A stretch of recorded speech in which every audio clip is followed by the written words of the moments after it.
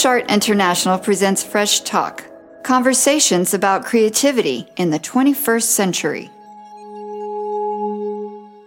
I'm Kathy Bird, Fresh Art producer. Today's Fresh Talk features Jean-Ulrich Désert and Trenton Doyle Hancock.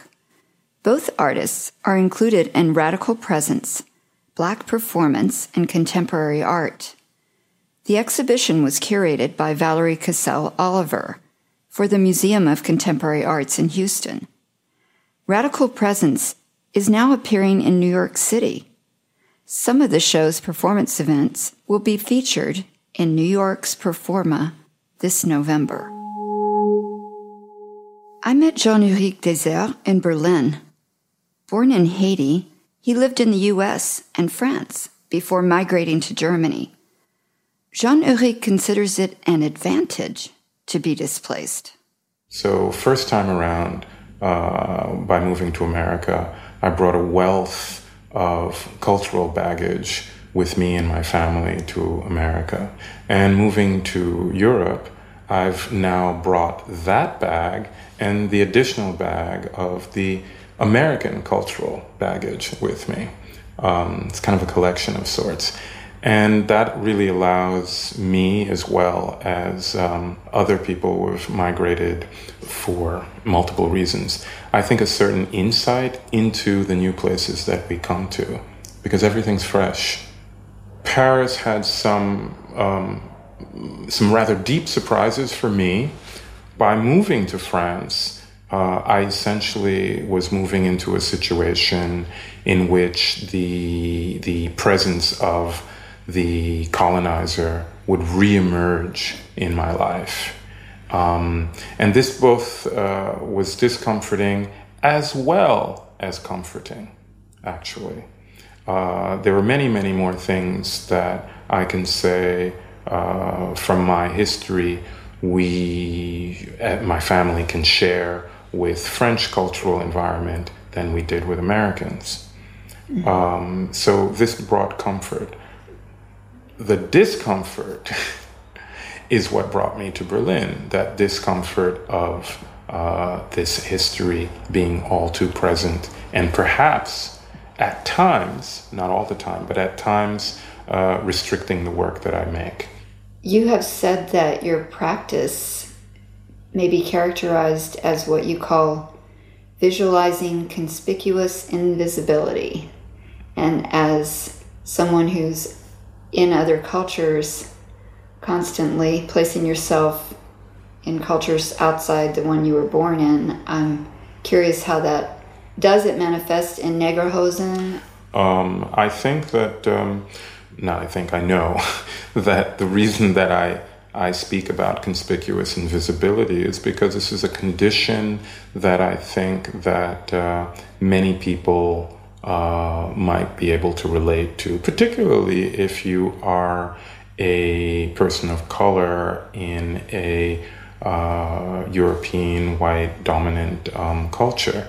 You are both conspicuous and you are made to feel, and at times are rather invisible.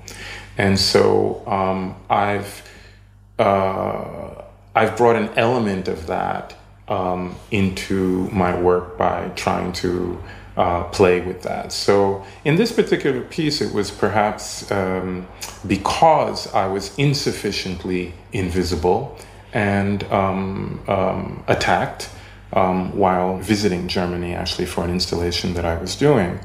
And I thought that perhaps this odd string of events in which someone was chasing after me and screaming and wanting to cause physical damage, that I would react to it in this creative way by, perhaps in an absurd way, choosing a image of a kind of German stereotype of the happy German man in his lederhosen. So I thought that perhaps as a conspicuous body, I might go towards invisibility by wearing a kitschy local outfit.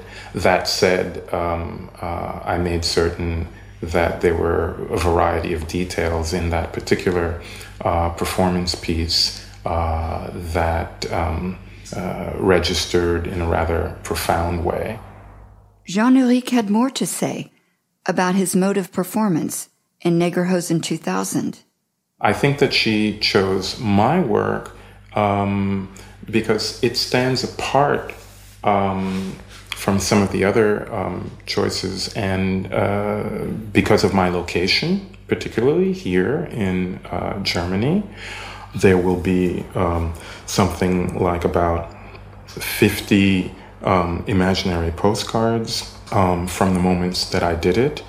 They're all images taken by other people. So, in fact, the people who are experiencing the project are contributing to the piece by, in fact, being the documenters and other ephemera that will be there as well. So I think that she's strategically using this work because it speaks of a different experience using the mode of performance to express a variety of complex ideas that sometimes have to do with race and culture and stereotyping on every which way. Because in the Negerhosen 2000, as I said, since I'm wearing a pair of actually Caucasian-skinned lederhosen, I am also playing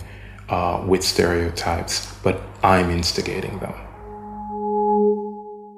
Back in the U.S., I met Trenton Doyle Hancock.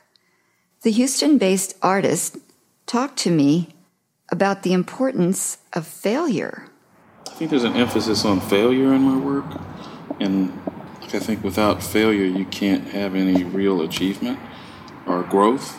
So I do express that somehow within maybe the story arcs or the character, something within that character that's a kind of a fatal flaw, or a fatal flaw even within the material that I use, and how that material is placed down next to something else that alludes to this thing wins over this, or this is an extremely pathetic ratio here of paint to canvas or something. So that I think I've internalized this idea of it's almost like the self-deprecating comedian. Like even within how I put the paint down, I want there to be something expressed that's human. And to me, being human means being vulnerable and being, I guess, somewhat fallible or something. Your sense of language and color has been described as musical. Last night you sang at the Contemporary Arts Museum here in Houston. Tell me about what made you want to sing. I've sang all my life. I grew up, in the church. My father was a minister and mother was the choir director. So, and my whole family, like my cousins and immediate uncles and aunts and stuff, are professional gospel musicians in and around the Dallas area. So music has always been part of my life, but it's always been somewhat separate from my art life. And I'm so adamant about absorbing and bringing all of this other stuff into the paintings, but that's one thing that's been curiously left out. Acting out these kind of poetic and meaningful gestures has always, I think, been part of my practice too, because to me, acting out or role-playing or becoming my characters is a way for me to believe in the characters that I'm painting or inventing. And I guess it's like method acting in a way. It's like it totally immerse yourself in that world, be the thing, and then you can, without any guilt, express the idea through paint or promote it. You can use the painting as a promotion for this larger idea because it's you. And so performance has been a big part, but even within the performance, music has been left out of that. So I felt like it was time, and I was given this opportunity at the Contemporary Arts Museum to restage this performance from 15 years ago. And I thought, well, I don't want to do it the same way I did it then because I've grown, and there's just no reason I would do that. It would feel empty. So the performance had to grow. And I think in that growth there was a risk I had to take. It's like, well, you got to get up there and do this thing that in church, when I sang, there was no risk. It's like it's a loving environment, everyone else is singing, and it's for this greater cause.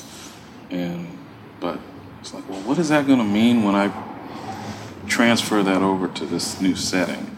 And so I still haven't answered that question yet for myself, so I can't answer it yet, but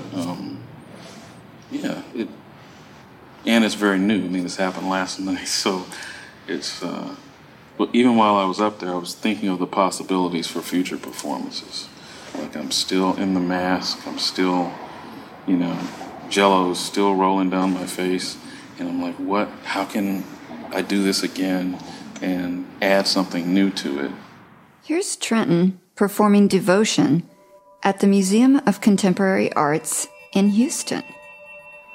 I love the Lord, He heard my cry. I love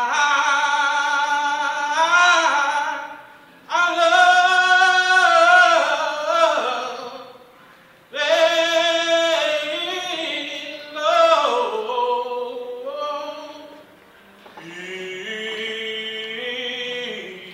He heard my cry.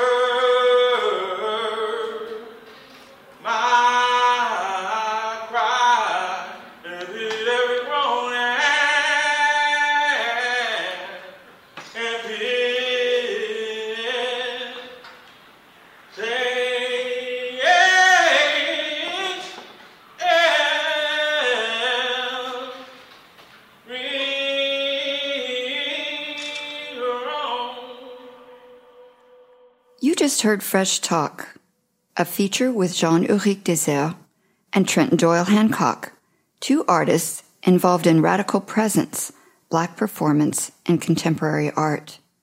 With this episode, for the first time ever, we present Fresh Talk Uncut. We're broadcasting our original field recordings with Jean-Ulrich and Trenton. Our site features conversations with curator Valerie Cassell Oliver and two other radical presence artists, William Pope L.